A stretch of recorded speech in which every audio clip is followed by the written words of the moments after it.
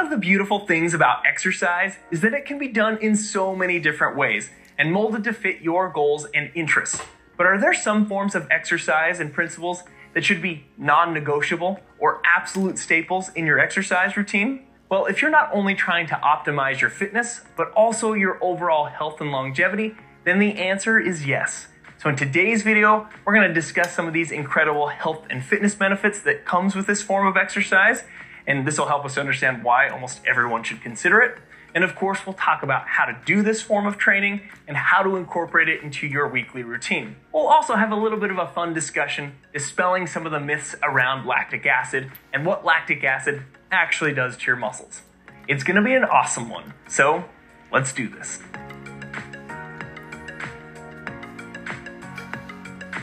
So what is this all-important type of exercise? Well, it's a form of that dreaded cardio. And maybe I should say dreaded only for some, because there are definitely plenty of you out there that can't get enough of this type of training. But this type of cardiovascular training is designed to build your aerobic foundation or your aerobic base. And it's often referred to as Zone 2 training. And the Zone 2 type of training is a form of steady-state cardio done at about a moderate level of intensity. And again, we're going to definitely talk about how you can find your own personal Zone 2, as well as how to incorporate it into your routine. But let's first answer this question of why should everyone consider this type of training? Because it makes sense for somebody like an endurance athlete or people who are interested in long distance running or long distance cycling. It makes sense for them to do this type of training.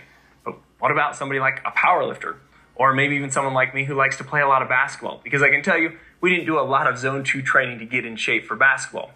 Well, we're going to answer this by talking about the incredible physiological adaptations and changes that occur within your body due to Zone 2 training, and how that translates to what I would consider universal fitness and health benefits. Zone 2 training will strengthen the muscle of the heart, which obviously will help to improve fitness, and this can also lead to improvements in resting heart rate as well as even blood pressure, which that can help to reduce your overall risk of cardiovascular conditions over the long term. Zone 2 training also has an amazing effect on your muscles, specifically the slow twitch muscle cells or the slow twitch muscle fibers. Now, if you've watched this before, you've likely heard us talk about slow twitch versus fast twitch muscle fibers and even some of the intermediate fibers. But if you're new to this, let me give you a quick synopsis on fiber type. If you were to look at a whole muscle, you would see that it was made up of thousands and thousands of muscle cells or muscle fibers. And some of those muscle fibers would be classified as slow twitch, and these would be fatigue resistant. Think of them as your endurance type fibers because they utilize oxygen, are more aerobically based, whereas the fast twitch fibers don't utilize as much oxygen, are more anaerobically based, but they can contract with more velocity, produce more force, but they tap out quicker, meaning they don't have as much fatigue resistance. And activities that would engage your fast twitch fibers are things like sprinting, jumping, or even heavy resistance training. And it's actually good we've brought up the fast twitch fibers because, again, we're talking about why should everyone consider this type of training, especially if Zone 2 is mostly going to cause physiological adaptations directly with the slow twitch fibers. Well, we're going to make the case that developing those slow twitch fibers through Zone 2 training is going to also have some indirect benefits for these fast twitch fibers. Consistent Zone 2 training helps to promote the development of new capillaries, which are tiny exchange vessels that exchange nutrients and waste products between the bloodstream and the tissues, and muscle tissue would be included in this. So think we're literally growing more of these tiny tubes or tiny capillaries. They're going to penetrate into the muscle tissue, bringing in more blood and more oxygen, which those slow twitch muscle fibers are going to be more than happy to gobble up that extra oxygen during those aerobic activities, and you could see how that could improve fitness. Not only can we bring in more oxygen, but if we have more capillaries and more blood, we can bring in more of other substances like fats and carbohydrates, which could be utilized to create the energy currency of our muscle cells or muscle fibers, that ATP. And fat is going to be more important in just a second because we're going to talk about how Zone 2 primarily utilizes fat. But bringing in more carbs can also be beneficial to those fast twitch muscle fibers because they primarily utilize glucose, a carbohydrate. And so you can see that's one of our indirect benefits to the fast twitch fibers through this Zone 2 training. Now, we also want to think it's not just about bringing in more substances to the muscle tissue with this increased capillarization. It's also about being able to more effectively pull things out and away from the muscles, things like metabolic byproducts. So if we're more effective at removing metabolic byproducts from the muscle, that could benefit any of the muscle fiber types. And my favorite physiological benefit that occurs with zone 2 training is that the mitochondria within the slow twitch muscle fibers will increase in size and therefore their work capacity, becoming more efficient. Plus, the overall total number of mitochondria will increase in those slow twitch muscle fibers. And all of us who have taken biology are probably trained to think mitochondria, powerhouse of the cell because it creates ATP in the presence of oxygen, and that is absolutely true. And from an exercise perspective, again, we're just building more upon this. We've increased the blood flow already, we've increased the amount of oxygen we can bring in, and now that oxygen can be funneled into more mitochondria and creating more ATP, which would increase our fitness and our work capacity. But improving and increasing the mitochondria is more than just about improving our fitness and work capacity. There are tremendous metabolic long-term benefits that occur from developing our mitochondria that can help reduce our risk of conditions that plague our society. And I'm definitely going to talk about those in just a second. But first, I do need to clear some things up with lactic acid. Lactic acid is a metabolic byproduct from a form of anaerobic metabolism called anaerobic glycolysis. And maybe you've heard of anaerobic glycolysis before, but as the name implies, this is when the cell, or in this case the muscle fiber, would break down glucose to form ATP in the absence of oxygen. And in general, as exercise intensity increases, this would cause the muscle fibers to rely more on anaerobic glycolysis and would therefore result in a buildup or an accumulation of more lactic acid within the muscle fibers. And there are two things that we need to address or clarify with lactic acid. One is that lactic acid, under physiological conditions, primarily exists as lactate in our bodies. Yes, you could likely get away with using lactic acid and lactate interchangeably, as most people in the exercise physiology world would know what you're talking about, but they technically are different. Because as you're going through anaerobic glycolysis and building up lactic acid, it actually quickly dissociates into lactate and a hydrogen ion. And it's that hydrogen ion that contributes to the acidity that's building up within the muscle fiber. And this acidity does need to be dealt with because this could potentially impair or slow the overall function of the muscle fiber. And this buildup of lactic acid, or what we should more appropriately say lactate and the hydrogen ion, can sometimes give lactate a little bit of a bad rap or mischaracterize it, which is the second thing we need to address. Lactate is sometimes referred to as a metabolic waste product. Yes, we have to manage the accumulating levels that can occur during exercise, but it's not like it's this toxic substance that our body is trying to rid itself of or excrete. It is a metabolic byproduct because we're going to find that when oxygen becomes more readily available again, say like when you decrease your exercise intensity, or maybe there's some cells or tissues that are close by to those exercising muscles that have more oxygen available, what we're going to see is that that lactate can be transported into the mitochondria to make more ATP. So let's use an exercise example to illustrate how cool this is. Let's say we start off exercising at a light to moderate intensity. And at that level of intensity, we should have enough oxygen available to produce ATP for our working muscles through mostly aerobic pathways, which means we're primarily going to be recruiting those slow twitch muscle fibers and mostly using fat in the mitochondria as our energy source. But as we increase the intensity, let's say we're jogging and we increase our running speed, or this could even be applied to certain weight training scenarios. Maybe we're doing multiple repetitions of heavy squats. The point is we're increasing the intensity. And as we increase that intensity, we're going to have to start recruiting some of those fast twitch muscle fibers and starting to shift to more of those anaerobic pathways like anaerobic glycolysis. And we know that we can only maintain a certain level of intensity for a certain amount of time. The higher the intensity, the less amount of time that we can sustain it for before we either have to back off, slow down, or even just rest. And what's happening is we're depleting our ATP while we're accumulating more lactate. So what is our body going to do about this? So you'll likely notice that when you pull back from a bout of high intensity exercise or enter this rest and recovery phase, that you'll be breathing heavy. And you might think, why would I need to breathe heavy if high intensity exercise is mostly requiring anaerobic pathways or anaerobic metabolism that doesn't require oxygen? Well, it's not like the aerobic pathways just shut down. You're essentially getting to this point of intensity where you just can't bring the oxygen into the muscle, the mitochondria, and process it fast enough. So then you have to shift to and rely on other energy systems that are faster, like the anaerobic glycolysis. But the drawback of that is they're fast, but they don't produce much ATP. And so you can only sustain that for a short amount of time. And we get to this problem that we mentioned earlier where we've diminished the ATP within the muscle and also accumulated lactate. And this is one of the main reasons why you're breathing heavily during those rest periods, because you're trying to deal with this. And one of the things you're going to do is actually replenish the ATP by breathing in all that oxygen and replacing it aerobically by utilizing fats and even carbohydrates, but also we can utilize that lactate that we mentioned earlier. It's almost like hitting two birds with one stone.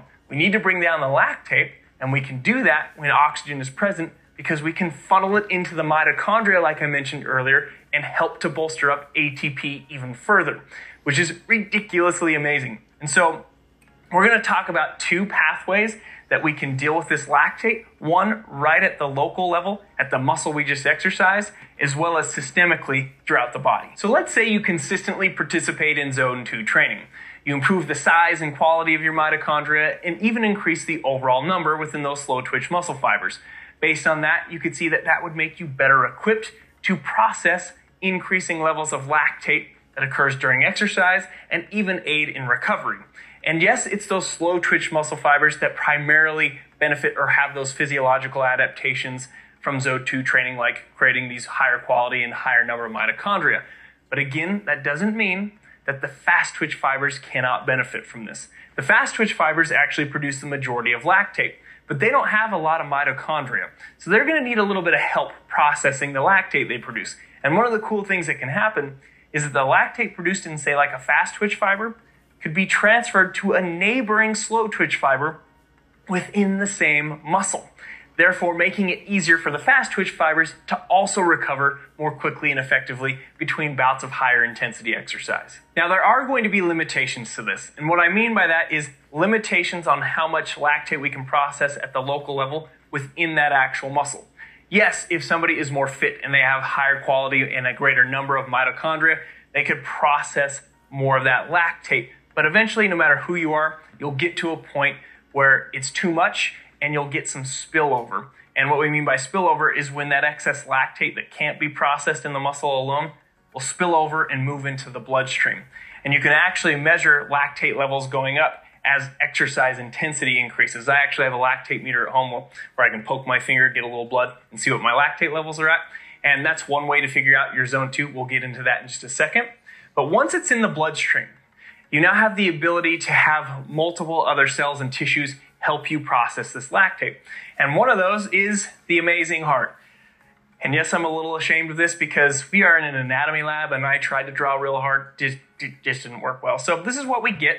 But the amazing heart has these cardiac muscle fibers that also can improve their mitochondrial number and their quality through consistent training. And so that lactate can go into the muscle cells of the heart, get into the mitochondria of the heart muscle fibers, and make more ATP. We can also send that lactate to the liver.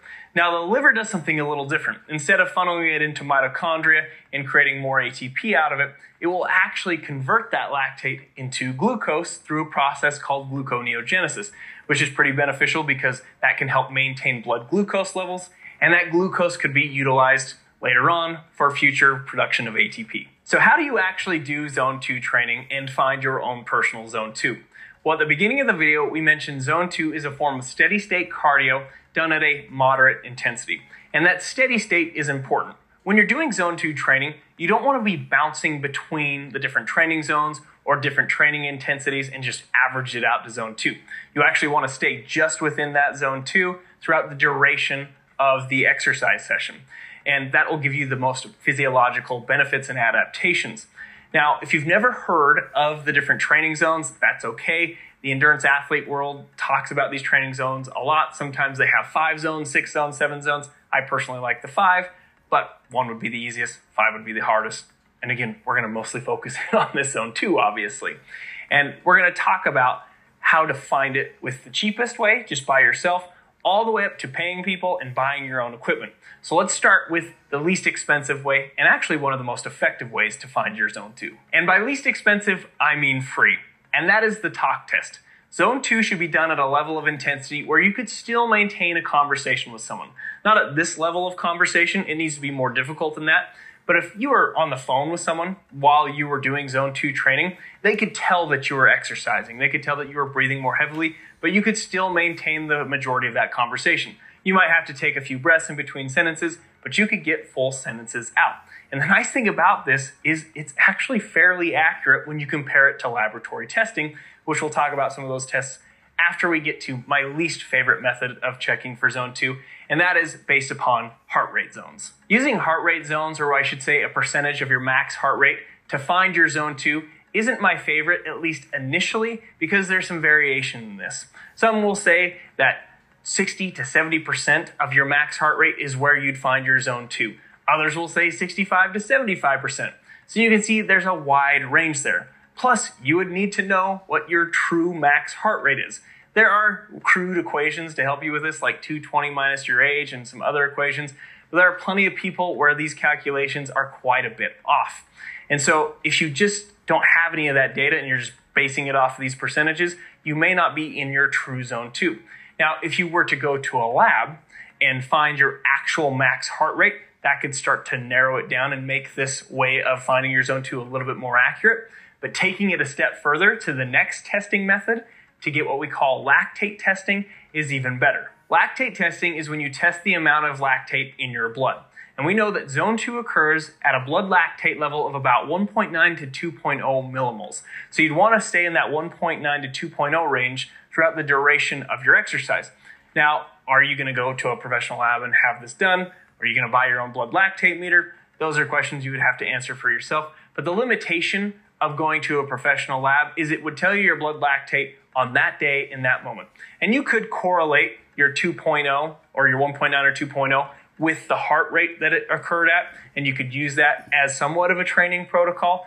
But lactate levels can change and vary from day to day. For example, if you're more fatigued, you had a really intense exercise week, you're more fatigued, that could change your blood lactate level and how it correlates with your heart rate, and even improvements in fitness could change this a little bit. So the most accurate way, you could maybe even consider it the craziest way, $300 to $400 crazy, I guess, because that's what a lactate meter would cost. And you could just test yourself while you're exercising in zone 2 periodically throughout the week. And just to reiterate, if you're just starting out with this zone 2 training, that talk test is a really good place to start. I've actually done some nerdy testing on my own where I've run in zone 2 while talking and just trying to see if I can stay in it with doing the talk test. And I've used my lactate meter alongside with it, and it actually is pretty close to that 2 millimoles. So good place to start. And then if you're using wearables with heart rate monitors, you can start to narrow in about that range of where your heart rate would be with your zone 2. But one of the things you're probably also wondering is frequency. How often should I be doing this? Well, when people are first starting off and they haven't done much exercise at all, we try to get them to at least 1 to 2 hours starting off, with the ideal of them getting to 3 to 4 hours a week. I like to at least get 4 hours a week. And then the next question is, people will sometimes say, well, can I lump that time into 1 or 2 sessions, especially if they're starting out in that 1 to 2 hour range? And if that's all you're going to give me is like 1 to 2 days a week, then we would definitely take it. But the ideal way of doing this for the maximum physiological changes and benefits would be to spread it out throughout the week with 45-minute to 60-minute sessions about 3 to 4 days a week. Now, clearly, zone 2 training isn't the only form of training that would be recommended if someone's concerned about their overall fitness, health, and longevity. You'd want to incorporate strength training as well, and ideally even adding one higher intensity cardio day, like a VO2 max day that we've actually done a video on, and we'll link that to this video. And people who are just concerned about this overall general health, fitness, and longevity, and they're just wanting to have good strength, good cardiovascular fitness, you can get a pretty good split by doing, say, like 3 weight training or strength training days, 3 cardio days, and you can almost have your cardio and strength training on different days. But if you're throwing a VO2 max session in there as well, sometimes you're going to have to double up some of the cardio and the strength training on the same day. Now, if you were to do a workout where you did like strength at the beginning and your zone 2 right after it, or vice versa, would you make gains in both of those areas if you consistently maintained your routine over the long term? Absolutely. But if you're one of those that's extremely concerned about maximizing your strength gains and maybe even hypertrophy training, getting a little bit bigger, then it would be best if you actually separated the workouts by a few hours, or at least maybe you did your strength training in the morning and your cardio training in the later afternoon. And I do want to repeat one thing that I mentioned earlier. When you're doing zone 2, you really want to stay steady within zone 2. When people sometimes figure out their heart rate range for their zone 2, they'll sometimes get into this workout where their heart rate spikes, goes down, goes above zone 2, below zone 2, but then when they look at their data after, they're like, oh, my average heart rate was within my zone 2. You don't want to be doing that. That's not nearly as effective. You want to stay right within that zone 2. I kind of think of it as this churning and this constant stimulation to your mitochondria, teaching those mitochondria to utilize and metabolize fats more effectively, and creating this metabolic efficiency or even metabolic flexibility. And what you can kind of think of that meaning is that you get really good at teaching your body how to maximize the use of your macronutrients. You're using the fats how you need to use the fats. You're using the carbohydrates how you're supposed to be using the carbohydrates, which is pretty much the opposite of what occurs with things like metabolic syndrome, prediabetes, and even diabetes. And this is one of the most important health benefits with Zone 2 training, creating this metabolic efficiency or flexibility. And I apologize it took me so long to get here, but unfortunately, these metabolic dysfunctions are pretty prevalent in our society. And someone with like type 2 diabetes, the body is not processing or metabolizing fats properly. It's not metabolizing carbohydrates properly, and then you get insulin resistance. So if there is anything close to a magic bullet to help reduce our risk of these metabolic dysfunctions like type 2 diabetes and even push some of them into remission, Zone 2 training would be one of the items right at the top of the list. And of course, it wouldn't be an Institute of Human Anatomy video if I didn't get a chance to say how excited I am about one of my favorite lifelong learning tools, and that is Brilliant. Brilliant.org is an amazing interactive online learning platform for STEM subjects, and I really believe it is one of the best and most fun, engaging ways to learn math, science, and computer science. I've been using Brilliant for almost 2 years now, and it has definitely helped me to refine and sharpen past skills as well as develop new ones. I recently started one of their new lessons called Exploring Data Visually, which is all about analyzing and interpreting data from visualizing charts and graphs, which has definitely been helpful for me. Plus, Brilliant is constantly adding more of these lessons each and every month, so you'll definitely find lessons and courses that are applicable to you no matter where you are on your educational journey. So if you're interested in checking out this amazing learning platform, go to brilliant.org/IHA to start a free 30-day trial. Plus, the first 200 people will get 20% off their annual subscription. We'll also include that information and the link in the description below. Thanks for watching our crazy anatomy videos, everyone. Like and subscribe if you feel the need. And of course, leave some comments below. Let us know what you thought of the video, what you think of Zone 2 training, and if you're going to incorporate it into your weekly routine. And we'll see you next time. For bodybuilders, powerlifters, or certain types of athletes, well, in today's video, we're going to find that this is definitely not the case. And no matter who you are, you should likely be including some form or variation of heavy resistance training into your routine. Now, you still might be pushing back and saying, well, wait a minute, Jonathan, I do things like consistent long distance running, throwing some weight training throughout the week, but it's of a lighter weight or lighter load, maybe even throwing in some yoga in there. Well, still probably not enough. We'll talk about why this is by taking a look at the muscles, discussing aging, and of course, talk about how we could add this type of training to a current routine or even a new routine. It's going to be an important one. So let's jump right into this anatomical awesomeness.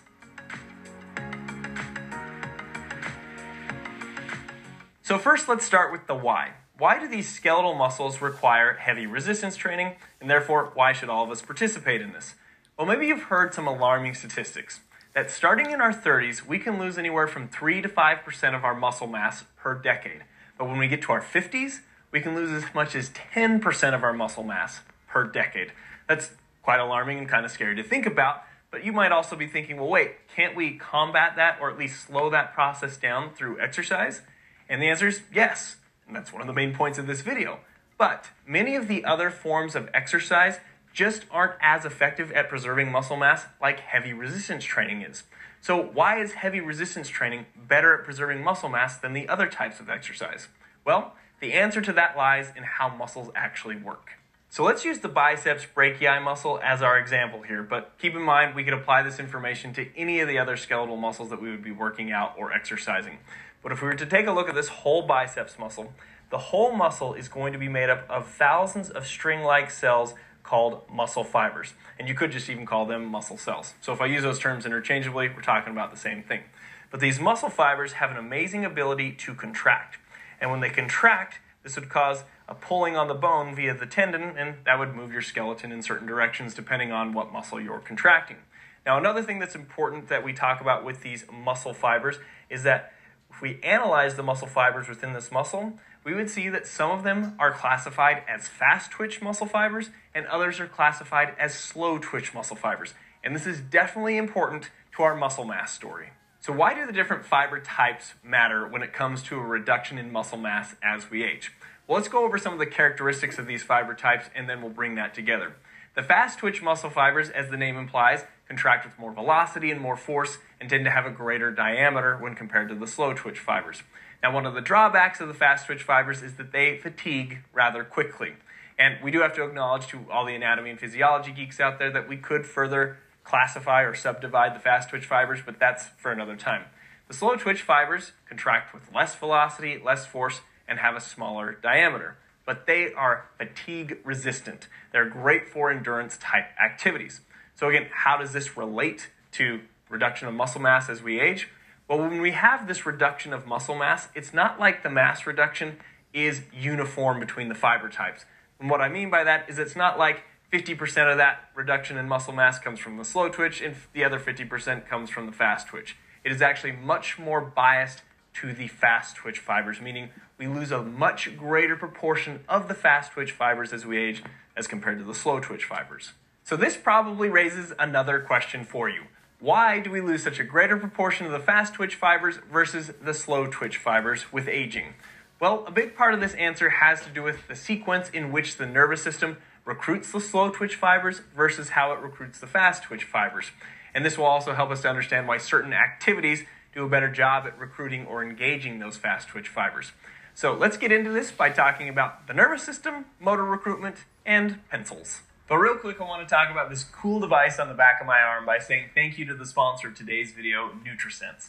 NutriSense is a continuous glucose monitoring program that monitors your blood sugar levels, which are more appropriately referred to as your blood glucose levels. It does it through this nifty little device called a continuous glucose monitor, or CGM, that goes on the back of your arm, or for you anatomy nerds out there, on the posterior brachium. The CGM then easily syncs with the NutriSense app, which allows you to monitor your blood glucose levels throughout the day and see how things like food, sleep, exercise, and even how stress impacts your blood glucose levels. For me, it was very interesting and a lot of fun to do little food experiments to see which types of foods might spike my blood glucose levels. Probably not a big shocker what that ice cream was going to do.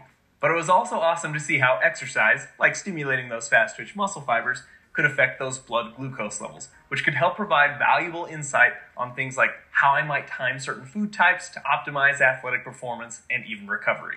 The NutriSense CGM program also comes with helpful advice from a dietitian, which means they can help you understand your glucose numbers, provide some accountability, and also help you find that ideal personalized diet. That first month of the dietitian is actually free, and then just $50 a month after that. So if you're interested in trying this amazing program and getting one of these nifty little CGMs, check out the link on the screen and use the discount code HUMAN25. We'll also include that link as well as the information in the description below. So how does the nervous system and motor unit recruitment help us to better understand why we lose a greater proportion of fast twitch fibers? And what in the world did I mean by pencils? Well, here are the pencils, and this is representing a full muscle like the biceps. You can totally tell that it resembles the real biceps, but really we're just using this to help us understand motor unit and motor unit recruitment. So pretend this is a whole biceps, like a cross-section through it. Each of the pencils is representing an individual muscle fiber. The ones that I colored with black Sharpie are representing the fast twitch fibers. The ones that I didn't color in black Sharpie are representing the slow twitch fibers. Now I do want to just mention that we could go through individual muscles throughout the body and we would see that each muscle has a different proportion of fast twitch versus slow twitch, and even between individuals we could see a difference in those proportions. Now, we could make the argument that a muscle that has a higher proportion of fast twitch fibers might be at greater risk of reduction, but let's not focus too much on that and just focus on the principle of how these different fiber types are recruited, and that'll also help us with activity choice with exercise. So to do this, we need to define what a motor unit is. A motor unit is the motor neuron and the muscle fibers that it controls. Now, two important things with this. One, that we understand that each muscle is subdivided into multiple motor units. So for example, this little grouping of fast twitch fibers would be its own motor unit, and then we could come over here and say this grouping of slow twitch fibers would be its own motor unit, and each one of those motor units would be controlled by a different motor neuron. The other reason why this is so important is because there's this thing called the all or nothing principle. And what the all or nothing principle says is that when that motor neuron fires or sends the signal, every muscle fiber that it controls will contract at full force. And so think about how important that is now to have individual motor units or the whole muscle broken down into multiple motor units. Because think of the opposite. What if we had one motor neuron controlling every single muscle fiber per muscle? So like one giant motor unit per muscle. You could see that that would be a big problem for the signal being sent into that muscle, because every time that motor neuron fired, every single muscle fiber of the muscle would contract, and we'd be contracting at full force with every single muscle. And that would be a problem with force modulation, right? But because we have these muscles broken down into individual motor units, it really helps us to modulate force based upon the activity we're engaging in, or if, I'm lifting a probe versus a very heavy weight. Actually use this example of me lifting the probe or curling the probe as compared to, say, like curling a heavier weight.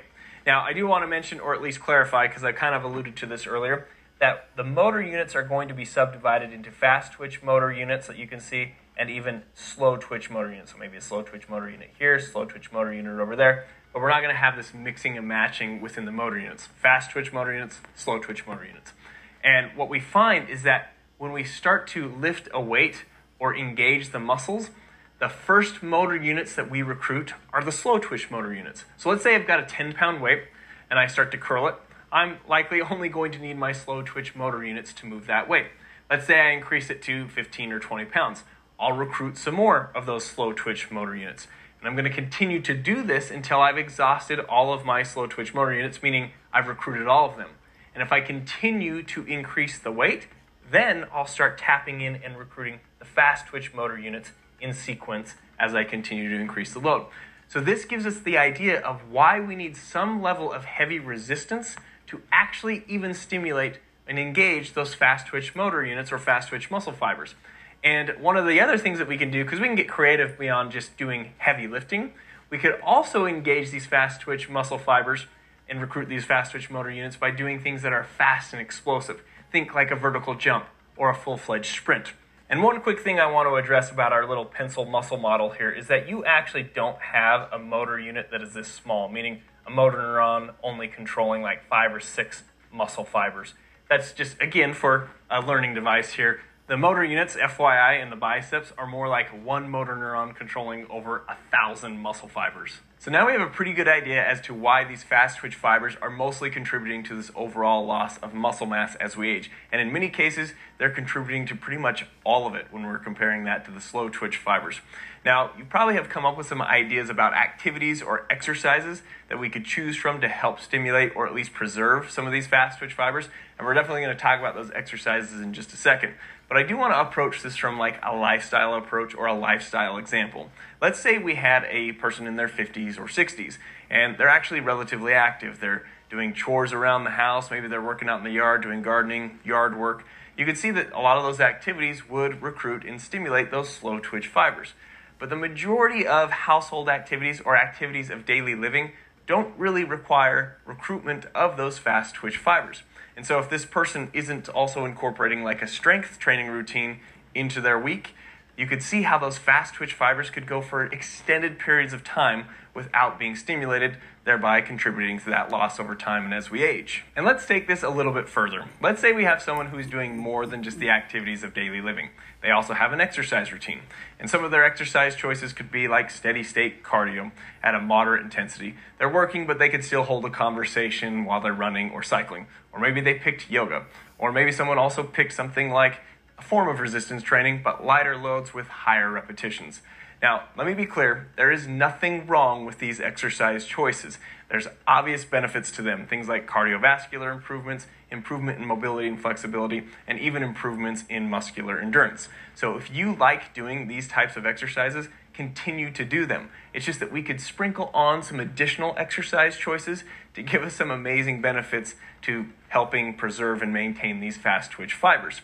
And another cool thing is that it actually takes much less than most people think. The amount of work required to maintain and even make improvements in the strength of these fast twitch fibers is about 10 to 15 working sets per muscle group per week. Now that's not a lot in my opinion, and some of the data is even showing that this could be as little as 10 working sets per muscle group per week. Now the amount of load or weight that we would need for this type of training is a weight that's heavy enough that you could only lift like 4 to 8 repetitions. Now, once we start getting to that 7 to 8 range and crossing beyond that, we're getting to this strength versus hypertrophy crossover here. And so a lot of people who really want to focus on strength will even increase that weight to where they could only do it maybe like 2 to 6 repetitions. The point is it has to be a relatively heavy load for you. Now, what's interesting about this is that we could spread these working sets throughout the week in a creative way, or some people will actually lump them into one day. For example, the endurance athletes will often do a dedicated strength training day for their legs because they've got so many other things going on with their legs with endurance training because they're on their feet running or cycling. But again, you can get pretty creative with all this. Now, I do want to acknowledge another thing with the endurance community, that yes, there are naturally days where you increase the intensity because you increase the speed of the run, and you can start pulling in some of those fast twitch fibers as the speed increases in the run or if you're on a bike. But there's still going to be a percentage of those fibers that we're likely not tapping into. So again, the benefit of this high resistance strength training is going to be there, or we could also get a little bit creative with some explosive exercises. Including explosive exercises into this type of training is where it really gets fun, in my opinion, because it even opens up the doors wider for more variety and more fun while you're exercising and working out. So remember, when we mentioned how we recruit the muscle fibers, one of the main ways was to increase the load, and the more load we add, the more we have to recruit those fast twitch fibers. The other way was to do something as fast or as explosive as possible, like a full-fledged sprint or a vertical jump. So you could get creative with these 10 to 15 working sets where maybe on one day you did a squat or a squat variation of heavy weightlifting of 5 to 8 sets. And then another day you decided to do box jumps, which would work those same muscle groups in this explosive manner, but kind of change the variety and have some fun with different exercise choices. For the upper body, you could do bench press one day, and then on another day, you could do explosive medicine ball throws against a wall right in front of you. So again, a lot of fun things that you can kind of mix and match to kind of test your abilities and have some fun with this type of training. So let's wrap this up with 2 thoughts. Well, one of them is more of a concern, because some people are concerned that this type of training might get their muscles too big. Now, some of you are out there probably thinking, well, why wouldn't you want your muscles to get big? Well, there are plenty of people who are not under that umbrella and think, okay, I don't want big muscles. Can I get these strength benefits without getting huge, if you will? And the answer is yes. This form of training, this type of strength training or true strength training, doesn't cause a huge adaptation as far as hypertrophy or an increase in muscle size. You can get great increases in strength without increasing the size of the muscle very much, again, with this type of training.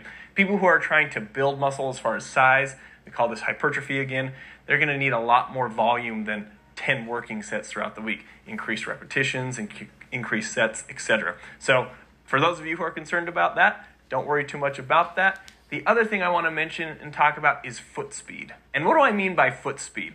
Foot speed is definitely important from an athletic perspective, but I want to focus on it from the perspective of aging.